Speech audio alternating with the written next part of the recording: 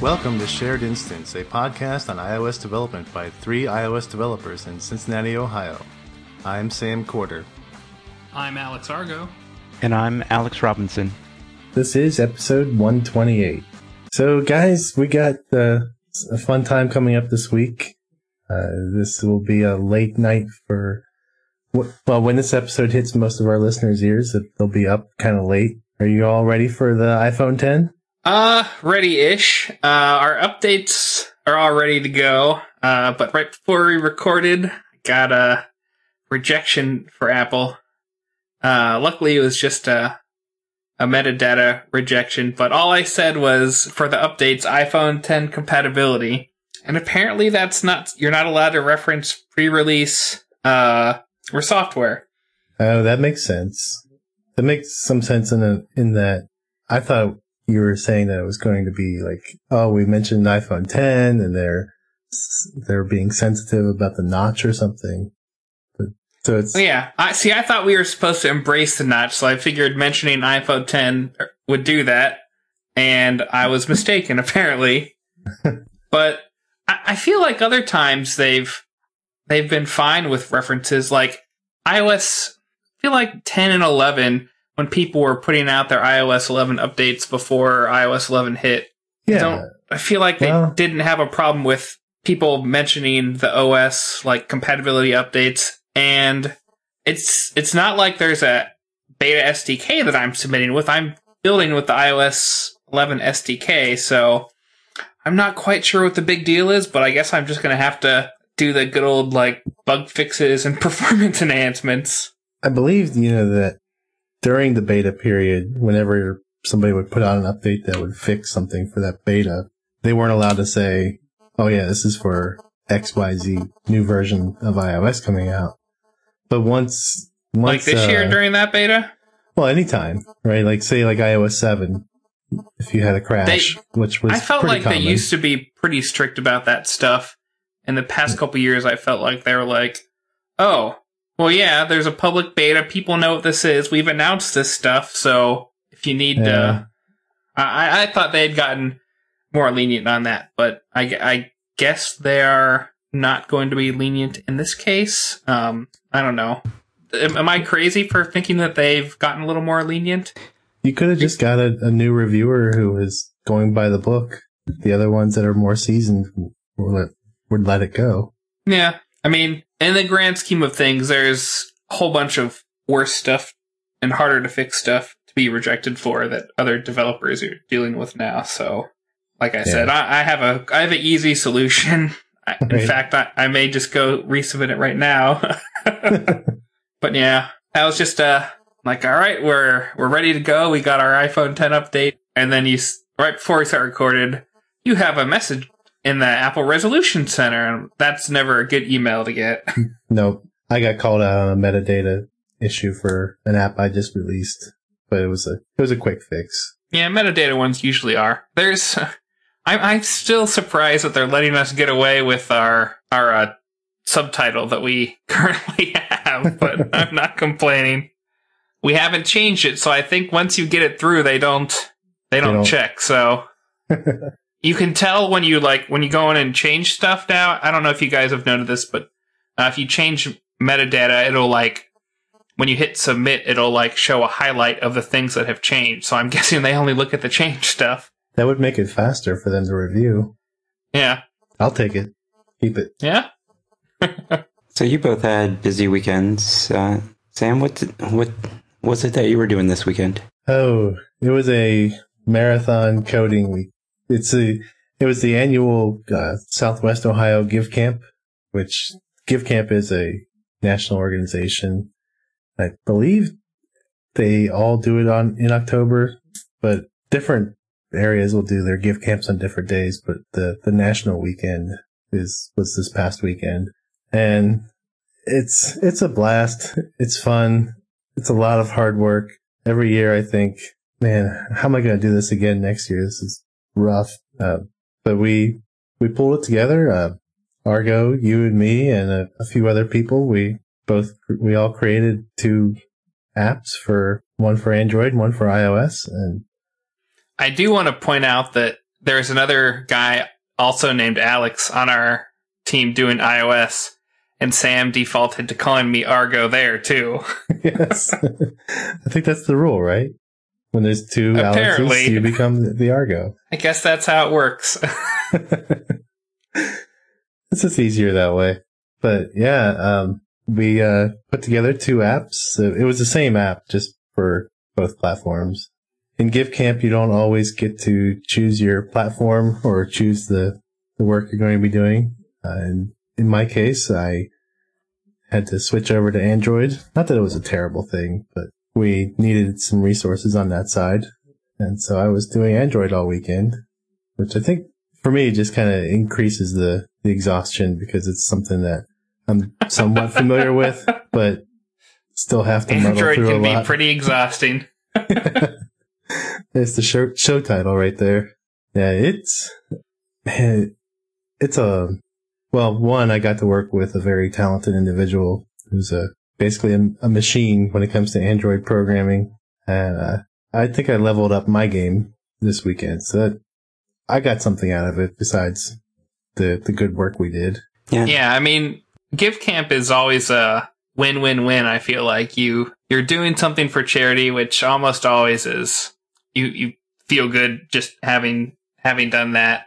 And you're normally really productive because of those motivations. It's not like you come in for a work. If we were given like the same requirements for an app, I mean, that app could have taken a couple weeks or something. At least a week, yeah. Yeah. But somehow you in the just over like 48 hours, you basically just power through and like make a shipping app. A lot of it's shippable app. Aggressive cutting of scope, I assume. It's not so much cutting. At least we don't have to cut going in or up front. Oh, I've had to.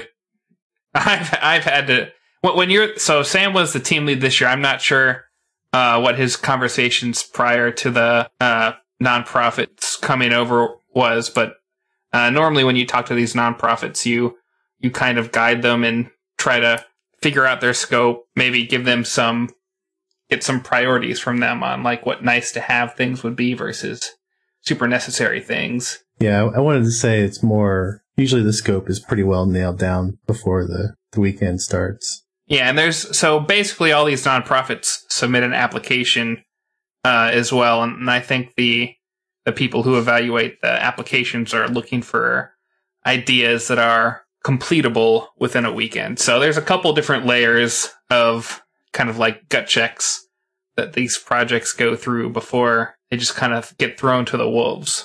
So what was the nonprofit that you guys helped out? This one is a violence prevention coalition. And so our particular charity was dealt with violence in schools. This was an app that is kind of a companion app to a seminar that they do in schools. And the one thing that was nice is that, a lot of kids use cell phones these days. When they get paper, if it's not a paper they don't care about, or if it's a paper they don't care about, it pretty much goes into the trash can or just gets stuffed into their backpack for the next 6 to 9 months. In this case, we created an app and it'll actually actively remind them things that they should be doing and hopefully, I guess, making an impact. Yeah, this was so basically they come in and do like an anti-bullying seminar, maybe some related to some other things too. And at the end, they're encouraged to like create a set of like goals for them to do to try and, be nicer to other students and not bully them. Like, things like don't judge people by how they look or, smile at someone, be nice to someone you don't know or who's like sitting alone or something like that. And so, yeah, you can choose what things you want to work on, add your own and like get a reminder for it. And then they can send out push notifications with like challenges for people to do. Yeah, it was a good, simple little app. And hopefully, they go out to all these schools and do it. Hopefully it'll actually stick with the kids if they're like, oh, I can download an app. That's something that's fun versus like, okay, we want you to fill out this sheet of paper and reference it every day. Yeah, come back to it next week. What? We're at a school assembly and they are telling us that we can get out our cell phones? Well, that sounds great. I always disappointed when I don't get to join you guys. Usually end up having to work the same weekend, but I think if any of our listeners out there are looking to get experience or network with other people in the industry, keep an eye out for this event next year. It's like you said, it's a win for everybody. We need to fix this you having to work on the weekend thing, Alex. Yeah. I'm working on it. Sam's going to help me out. Yeah, the one thing I would say, though, is that it's not a good weekend to come and learn a new skill. So we've had people try to do that in the past, and they end up just kind of slowing down the other people that are on the project. But it's also not just developers. So they're looking for people with other skill sets as well for, whether it's project management, design, database, whatever. Maybe it's experience working with something like AWS, WordPress. I was gonna say if you're looking to learn WordPress, it's probably that's not a bad skill to try. A lot of the projects are kind of WordPress site refreshes or something like that, and those tend to work well because WordPress has like a big community of plugins and stuff that can get you pretty far.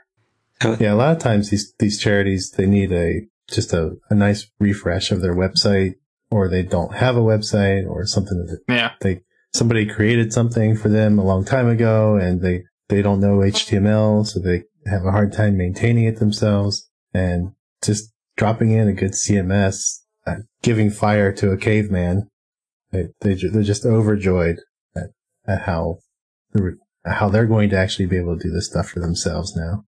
So, Alex, you came into this weekend after having just been to a conference, right? So, yeah, I am triply exhausted at this point.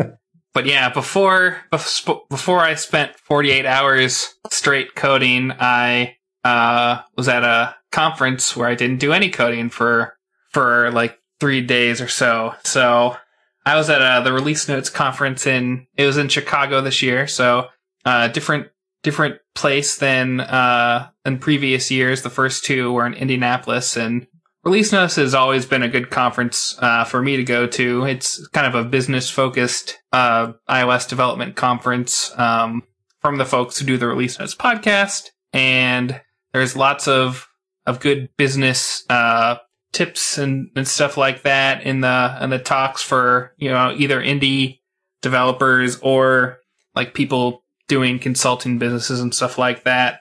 Probably like a half and half mix with that kind of stuff, but it's a good conference. I always enjoy it. Yeah, I went with you and a few other folks for the very first one, and I would definitely say that was probably one of the better conferences I've been to in terms of community engagement, and just everybody was very positive and outgoing in terms of being open to meeting new people. And there are a lot of people who I've heard on podcasts or follow them on Twitter or whatever. So everybody was fairly humble, and the organizers did a great job of creating kind of organic networking and encouraging people to connect with different groups throughout the weekend.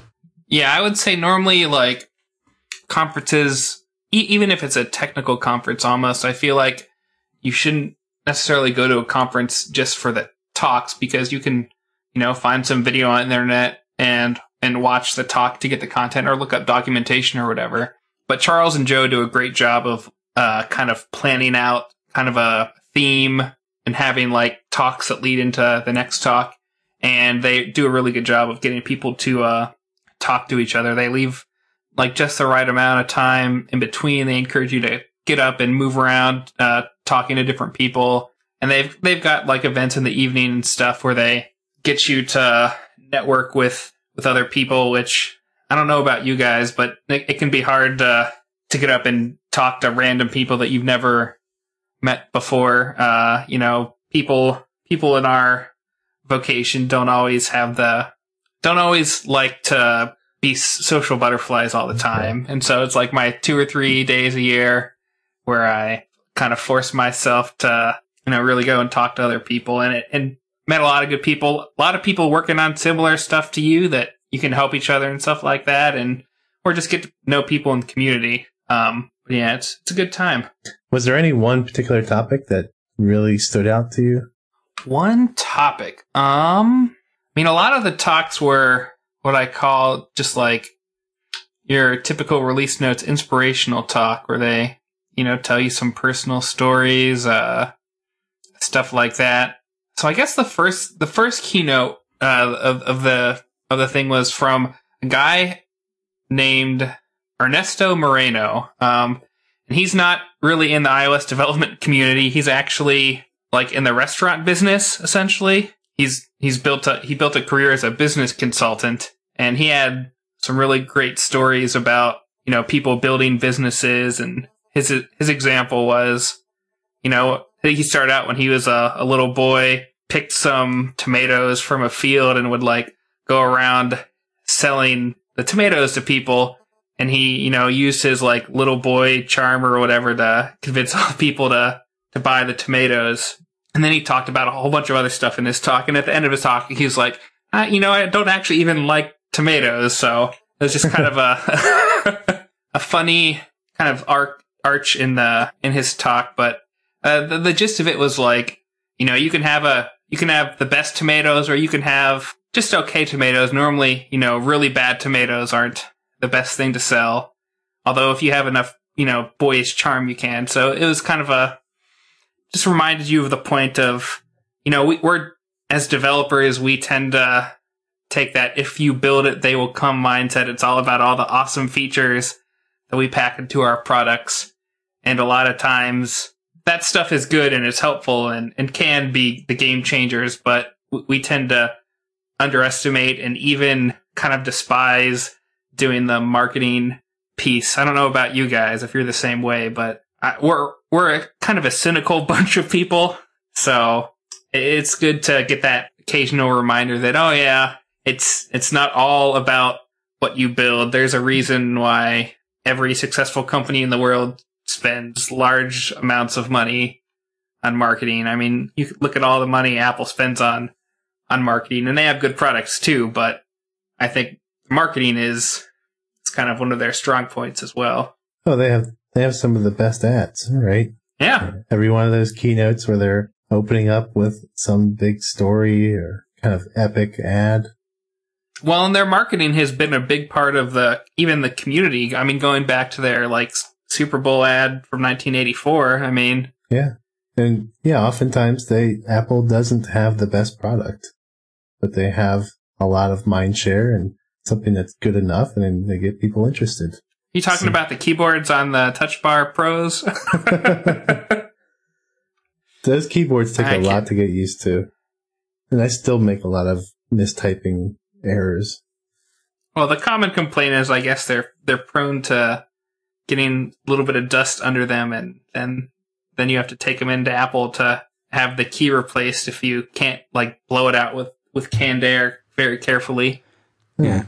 I don't know if it's the new one, but I think if you have to replace a key, it's somewhere in the neighborhood of like $400. Well, I know that if you have to replace the keyboard, the touch bar goes with it. And that's, I think, significantly more than $400. Yeah, maybe that's what it is. But yeah, it sounds like the switches they use are not the best, the most reliable compared to our old. I really like the old keyboards, but I'm holding off for the new Mac Pro until I get a new Mac, so I won't be seeing any of those new fancy keyboards. Okay, so I looked it up. It's $475 to replace a key on a MacBook Air. MacBook Air? Yeah, so that's like almost, they don't make those anymore. Wow. Are you talking about like the MacBook, like the new MacBook? Well, I think it's the same. I think it's the same for all of them. But just like that's half the price of a MacBook Air. Yeah. How many external keyboards could you buy for that price too? That's probably another conversation for another day. Yep. Yeah.